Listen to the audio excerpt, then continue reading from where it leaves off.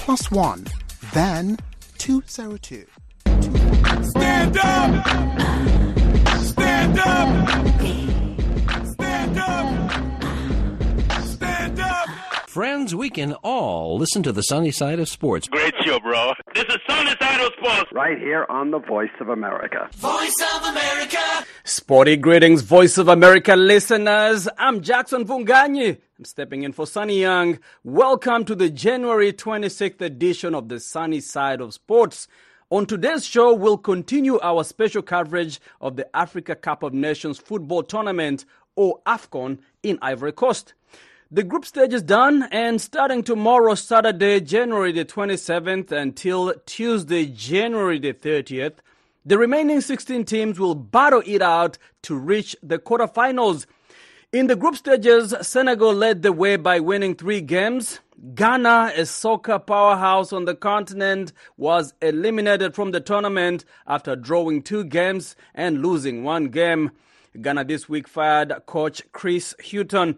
In 2019 winners, Algeria was another favorite to be eliminated from the tournament. They lost to Mauritania 1-0 victory at the Stade de la Paix on Tuesday. Meanwhile, Cameroon, 5-time champions, scored 2 late goals against Gambia to secure a place into the last 16. Equatorial Guinea and Cape Verde have impressed with some stellar performances against formidable opponents.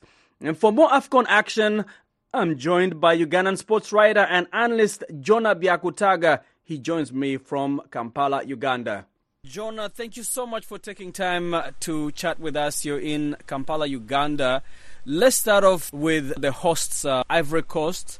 They're getting their second chance to stay in the tournament after escaping early elimination in what would have been an embarrassing exit so far.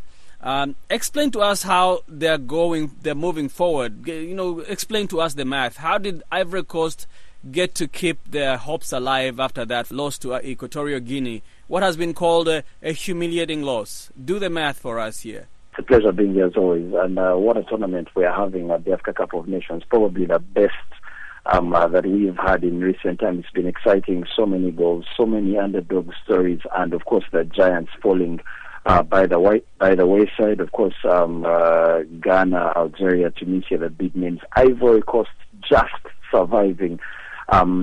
They came away as one of the best third-place teams. So when the Africa Cup of Nations expanded in terms of size from 16 to 24 teams, it meant that the top 2 teams in all groups advanced automatically for the round of 16. That meant 12 teams had advanced. Now, it left 4 spots up for grabs, and that meant that the best third-place teams, the 4 best third-place teams, would get a chance, a second bite of the cherry, and they would have a chance to advance to the round of 16.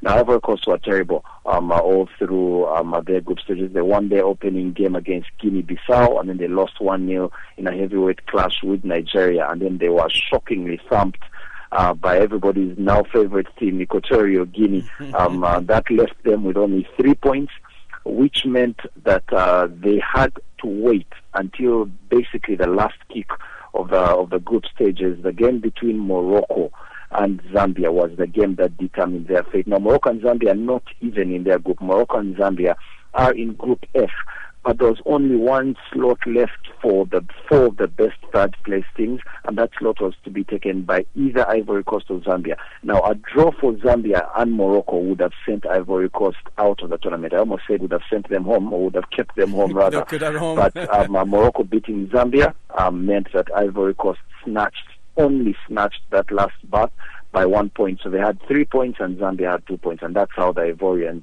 managed to stay alive in this tournament. I guess the question is, what happened to Ivory Coast? I mean, they have the advantage of actually hosting, being a host nation.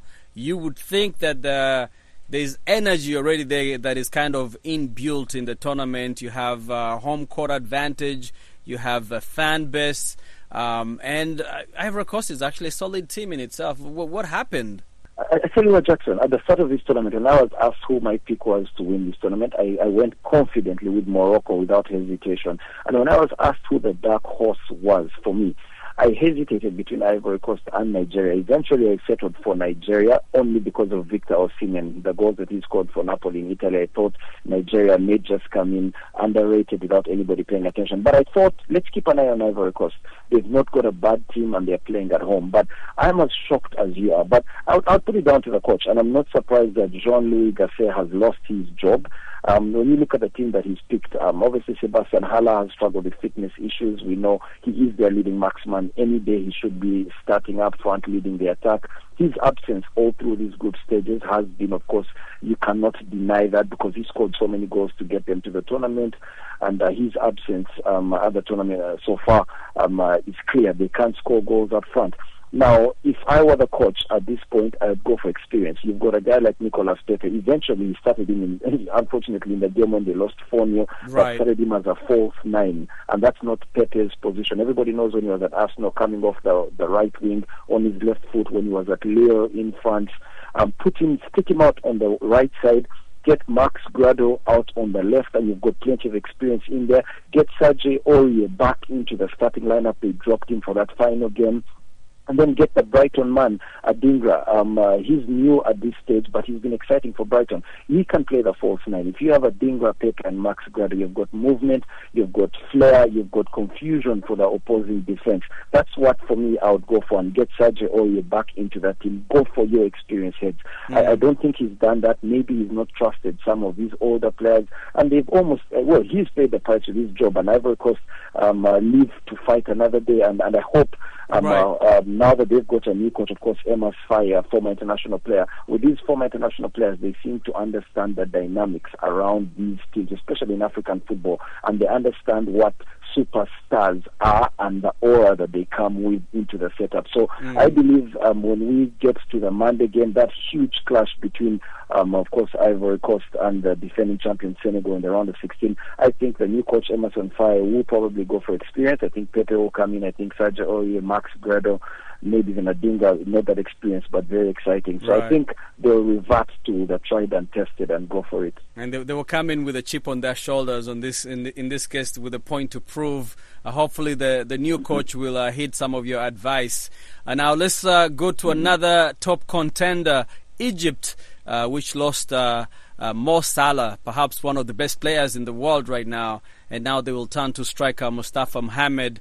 What happened to Salah, and how does his absence affect the team's chances at winning the trophy? So, you know what, Egypt would have been in this equation with Ivory Coast battling to qualify if Ghana had held up their end of the deal in that game against Ghana's game, that is at the very end against Mozambique. If Ghana had won their game, Egypt would probably be out of the tournament, or maybe they would have just sneaked in ahead of Ivory Coast, because they're the worst second place team. They finished with 3 points and managed to get second slot, and that says a lot about that group, perhaps, with the exception, of course, of Cape Verde, who ran away with 7 points. But for Egypt losing Mo Salah, we were told that he would be out at least until the quarterfinals, which means he would miss 2 games, which was the final game against Cape Verde in the group stages, and then the round of 16 clash, where the round of 16 clash that they're preparing for now. But it looks like he may not even return for the quarterfinals, and that should be a little bit of a concern for the Egyptians. They looked a bit free in the game against Cape Verde. They were playing the best team in the group. They seemed to be freed from the Mo Salah shackles. Many players like Trezeguet were stepping up and trying to, to win it for their nation and showing that they can do it for perhaps their captain and their talisman Salah. But overall, at this point of the tournament, when you get to this point of the tournament, you need your star men. Now, on paper, they have a fixture against the Democratic Republic of Congo.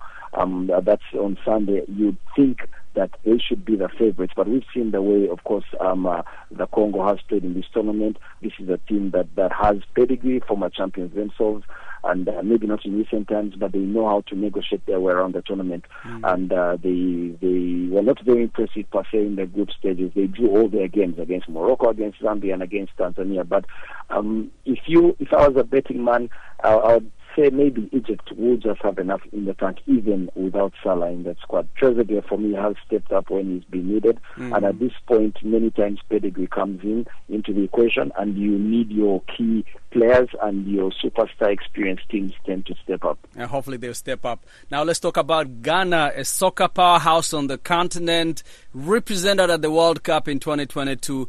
A solid team by all standards coming into the tournament. However, they did not have a good showing. They lost their opening Group B game to Cape Verde, followed by 2 draws with Mozambique and Egypt, both with a 2-2 score.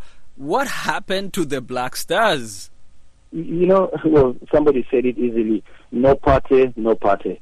The Arsenal man, Thomas Partey, of course, missing the tournament, and the Ghanaians having no party in Ivory Coast. And probably that sums up the story for the Ghanaians. Yeah. In the moment Thomas Partey was ruled out of the tournament, he's their vice captain. You felt that they had lost such a big cog in the system, and you thought they were going to struggle. Now it got worse that Mohamed Kudus, who's, for me, was meant to be the star player of this tournament. And unfortunately, the Ghanaians are going home, and his tournament has been cut short quite early. But you thought maybe Mohamed Kudus would carry the mantle, but he missed the first game in that loss against Cape Verde, returned in their second game against Egypt, and he was the star man, of course, scoring those 2 goals and showing what his absence meant in the first game against Cape Verde. But the thing with Ghana, when you look at this group, it's such a narrow margin in this group that if Ghana hadn't conceded that last-minute goal against Cape Verde, we would be talking possibly about Egypt going home and not Ghana. And that's how narrow the margins were. So I think for Ghana, it's the end of the road for a golden generation, if you like. I think we've seen the end of Andre, Dede Ayew, the older of the Ayew brothers. Perhaps Jordan Ayew will stick around for the next tournament. He scored those 2 penalties in the final game against Mozambique. They led 2-0 in the 91st minute, and they were through at that point. They had advanced to the next round, and then they suddenly conceded 2 penalties in the space of 3 minutes, and they were out of the tournament.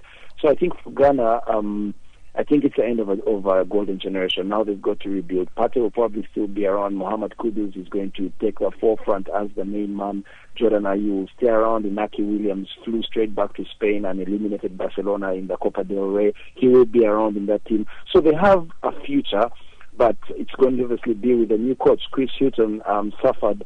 He was axed. He lost his job, and he paid the price. So I think it's just now they need change for Ghana. Obviously, a new coach is going to come in. My guess would be a local coach comes in. Chris Hughton came in, maybe struggled a bit to understand African football. Sometimes it's not that easy. Yeah. Normally, the French coaches have understood African football because many of these players play in France. Right. But then you get a coach who's been in England. I think it's a completely different ball game, and Chris Hughton just struggled to get these Black Stars. Chris Hughton was supposed to be the guy who saved the Black Stars. I think he was brought in, was it right after the World Cup? Is that correct? Yes, that is right. Yeah. I want to ask you finally, Jonah, which teams surprised you? What will be the Cinderella story of the group stages? Wow. I think I have to go with Equatorial Guinea. For what they did to Ivory Coast. You don't just step up into someone's home and I know. 4 clean goals. I think what Equatorial Guinea did to Ivory Coast will be written in the stars. For me, that was one result that I didn't see coming. Yeah. And then their main man, Emilion Sue, 34 years old. He's the top scorer of the tournament with 5 goals. He scored a hat-trick, the first hat-trick that we've seen at the Africa Cup of Nations in 16 years. 16 so their years, story is quite... What a record. Is quite the story. Yeah, and when you look, of course, at the fixtures, they have a tie against Guinea, which on paper they should be able to negotiate easily. That's Equatorial Guinea playing Guinea. I think they'll advance further and get to the quarterfinals. In the last edition in 2021, they reached as far as they could. They beat Algeria in that tournament to reach the round of 16, to reach the quarterfinals in 2021. So I look at them being able to equal that. But that's where the interesting bit comes in. I think their journey will end there. They likely, I think, face off with Egypt or DR Congo if they advance, and I don't see them beating one of those teams, whoever comes out of that tie. So for me, Equatorial Guinea, definitely the story of the tournament with their star man, Emilion Sue. But special shout out to Cape Verde. They're playing beautiful football, and the job they've done as well to top their group unbeaten. is also impressive. Angola as well, returning top of the table as well. Angola topped a group that had Burkina Faso and Algeria. Yes, Algeria, a very tough group. 2019 champions finishing bottom of that group. So there have been quite a number of exciting stories in this tournament, Jackson. Absolutely. Jonah Byakutaaga, all the way from Kampala, Uganda. Jonah, thank you so much for taking time to give us this brilliant analysis. Enjoy the games. I guess we'll talk again before the end of this tournament. But like you said, one of the best Africa Cup of Nations that we've seen in many years. And I do agree with you 100% on that one. Thank you so much. Yeah, always a pleasure, Jackson. All the best for the rest of the tournament as well. Thank you. That was Jonah Byakutaaga, a sports writer and analyst. He joined me from Kampala, Uganda. You're listening to the Sunny Side of Sports. I'm Jackson Mvunganyi in Washington. Follow us for more sports action at voaafrica.com. We are also on Facebook. Just search for VOA Sunny Side of Sports. Leave a comment and let us know what is your favorite team at AFCON.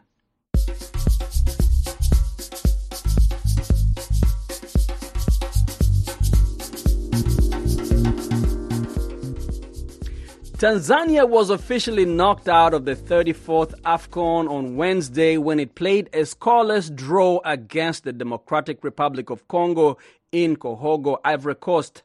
The Taifa Stars of Tanzania finished on the bottom of the Group F table with 2 points from 2 draws and a loss. And for reaction, Ian Mike Mbonye spoke with an online editor with the Nation Media Group in Nairobi, David Kwalimwa. Most East African fans as well did not expect much from Tanzania. Of course, there is that rivalry beat between Kenya, Tanzania, and Uganda, in which most of the bragging rights of football in East Africa are played between these three countries. But in the larger scope, you will realize Tanzania is ranked 121st out of about 208 countries in the FIFA rankings. Well, that's below average, statistically speaking. So heading into a group that had seasoned sides such as Morocco, the Democratic Republic of Congo, and Zambia, of course, the 2012 champions, you quite expected Tanzania to struggle.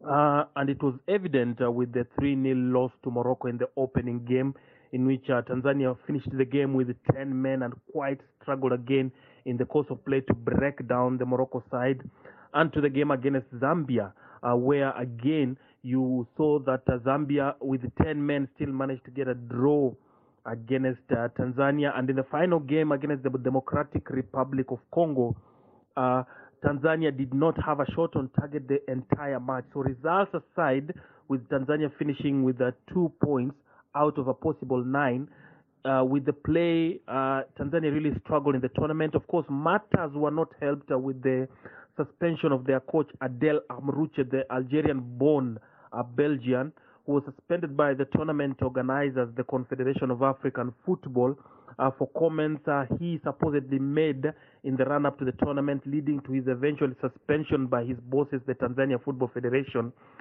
It brought about some not quite needed publicity around the Tanzanian camp, and of course Coach Hamed Morocco, the assistant coach to Amrouche, taking charge of the final 2 matches of the tournament. You will see that the quality and standards of Tanzanian football, and to some extent East African football, considering that Tanzania was the only East African side that did qualify for this tournament, really need a significant upgrade. Some sports analysts have predicted that the Taifa Stars will be the whipping team in their group. What's your take on this?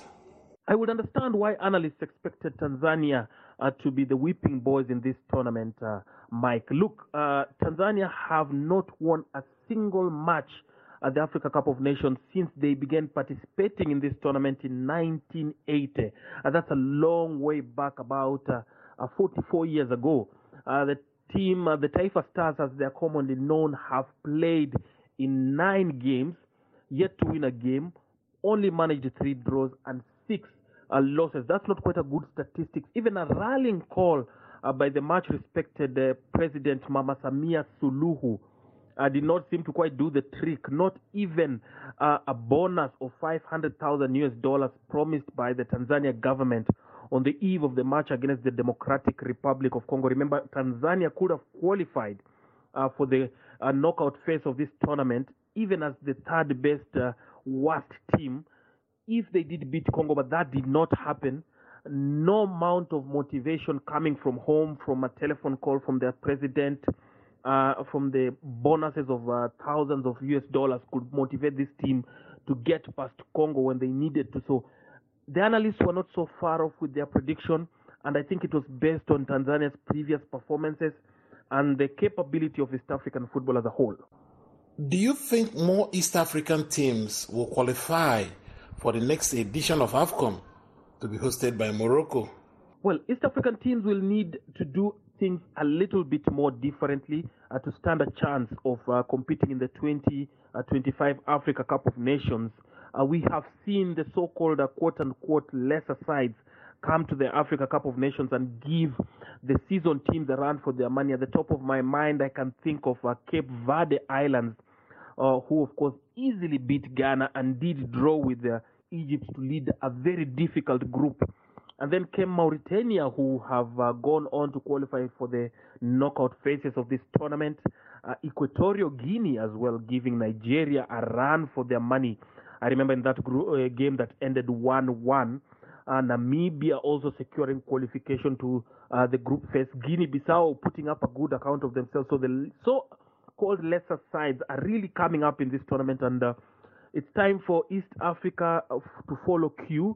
Of course, it will entail a lot of preparations, planning, and of course optimism, because as you know, East Africa, in the frame of Kenya, Uganda, and Tanzania, have the hosting rights for the 2027 Africa Cup of Nations. Could this be a position or a time to jumpstart East African football? I mean, by hosting it with the whole crowds behind you, with the three East African countries guaranteed at least 9 home matches in Kampala, Nairobi, and Dar es Salaam. Maybe, just maybe, this could be the turning point of East African football. But the lessons learned from Tanzania's dismal performance, as expected, at the 2023 Africa Cup of Nations in Cote d'Ivoire, will come in handy for this region heading into the next continental assignments. That was David Kwalimwa. He's the online editor with the Nation Media Group. He was speaking with Ian Mike Mbonye.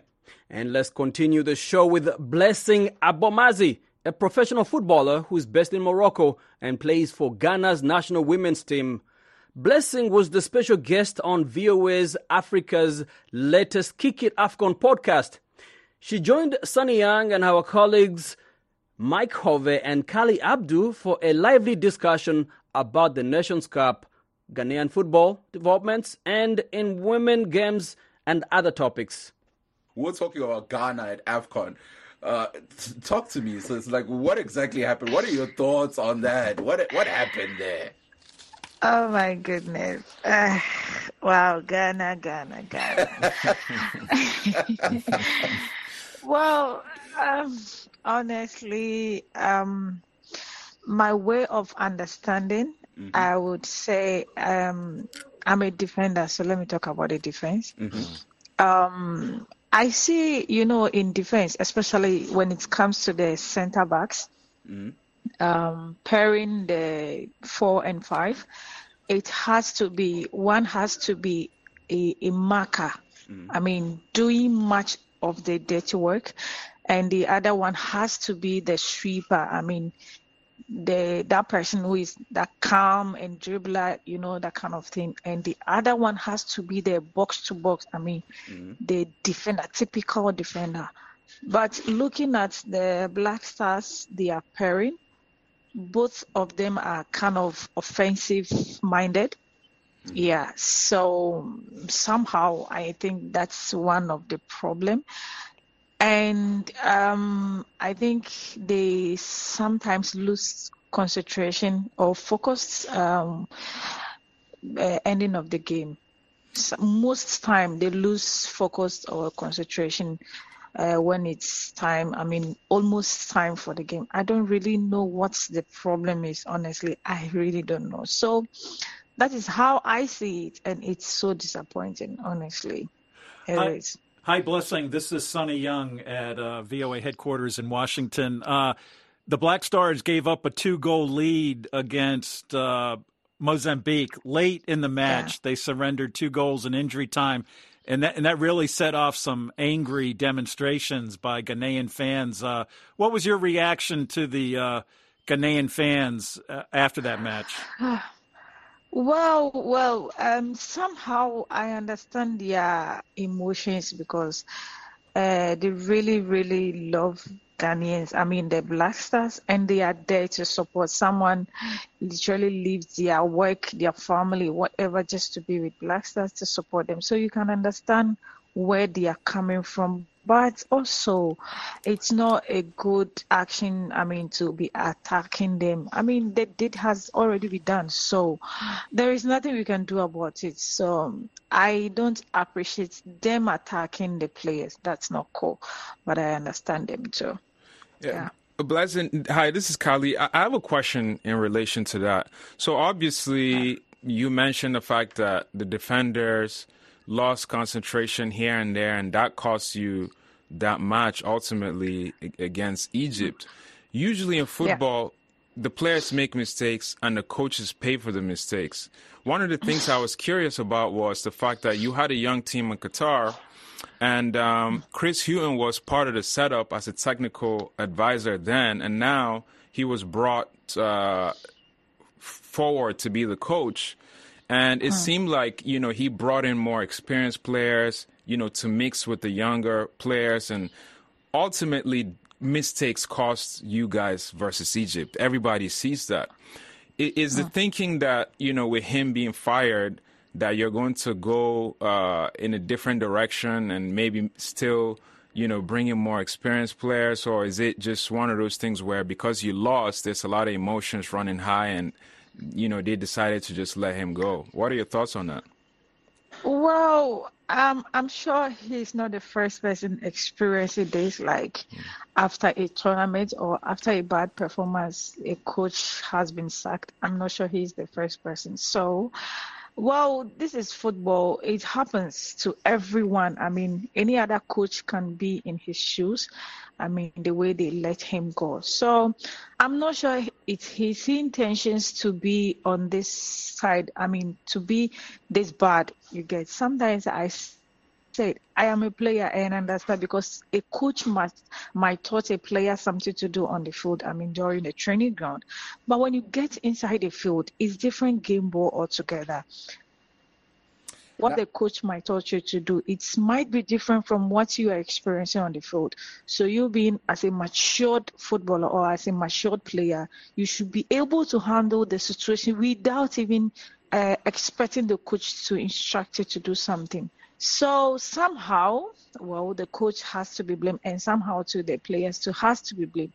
But sacking him, that's the decision of the FA. So, like I said, it can happen to anybody else. So we just have to embrace it and move on. Thank you. I just wanted to follow up really quickly.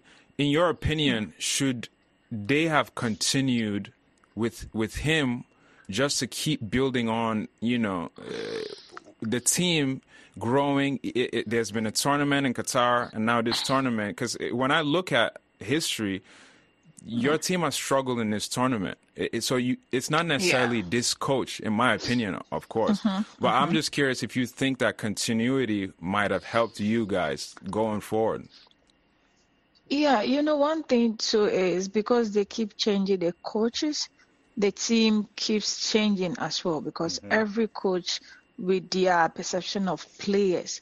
So the moment you change a coach, maybe let's say for example Kudus, for example, a coach might like the way he's playing and the next coach will come and he'll be like, no, I don't like the way he plays. You get. So if we keep changing coaches every day, changing them, that is how the team will keep changing. But if we maintain a particular coach and we give them some time to build the team from the scratch, I think that will be better. But they don't have that time, or let me say, they are not patient enough to give. That was Blessing Abomazi, a professional footballer based in Morocco, speaking to my colleagues Sonny Young and Mike Hove and Kali Abdu. Check out VOA's latest Kick It AFCON podcast. And that wraps up this January 26th edition of the show. Thanks to the producer David Vandy and engineer Sidrak. And thank you for tuning in. I'm Jackson Mvunganyi in Washington, and that is the sunny side of sports.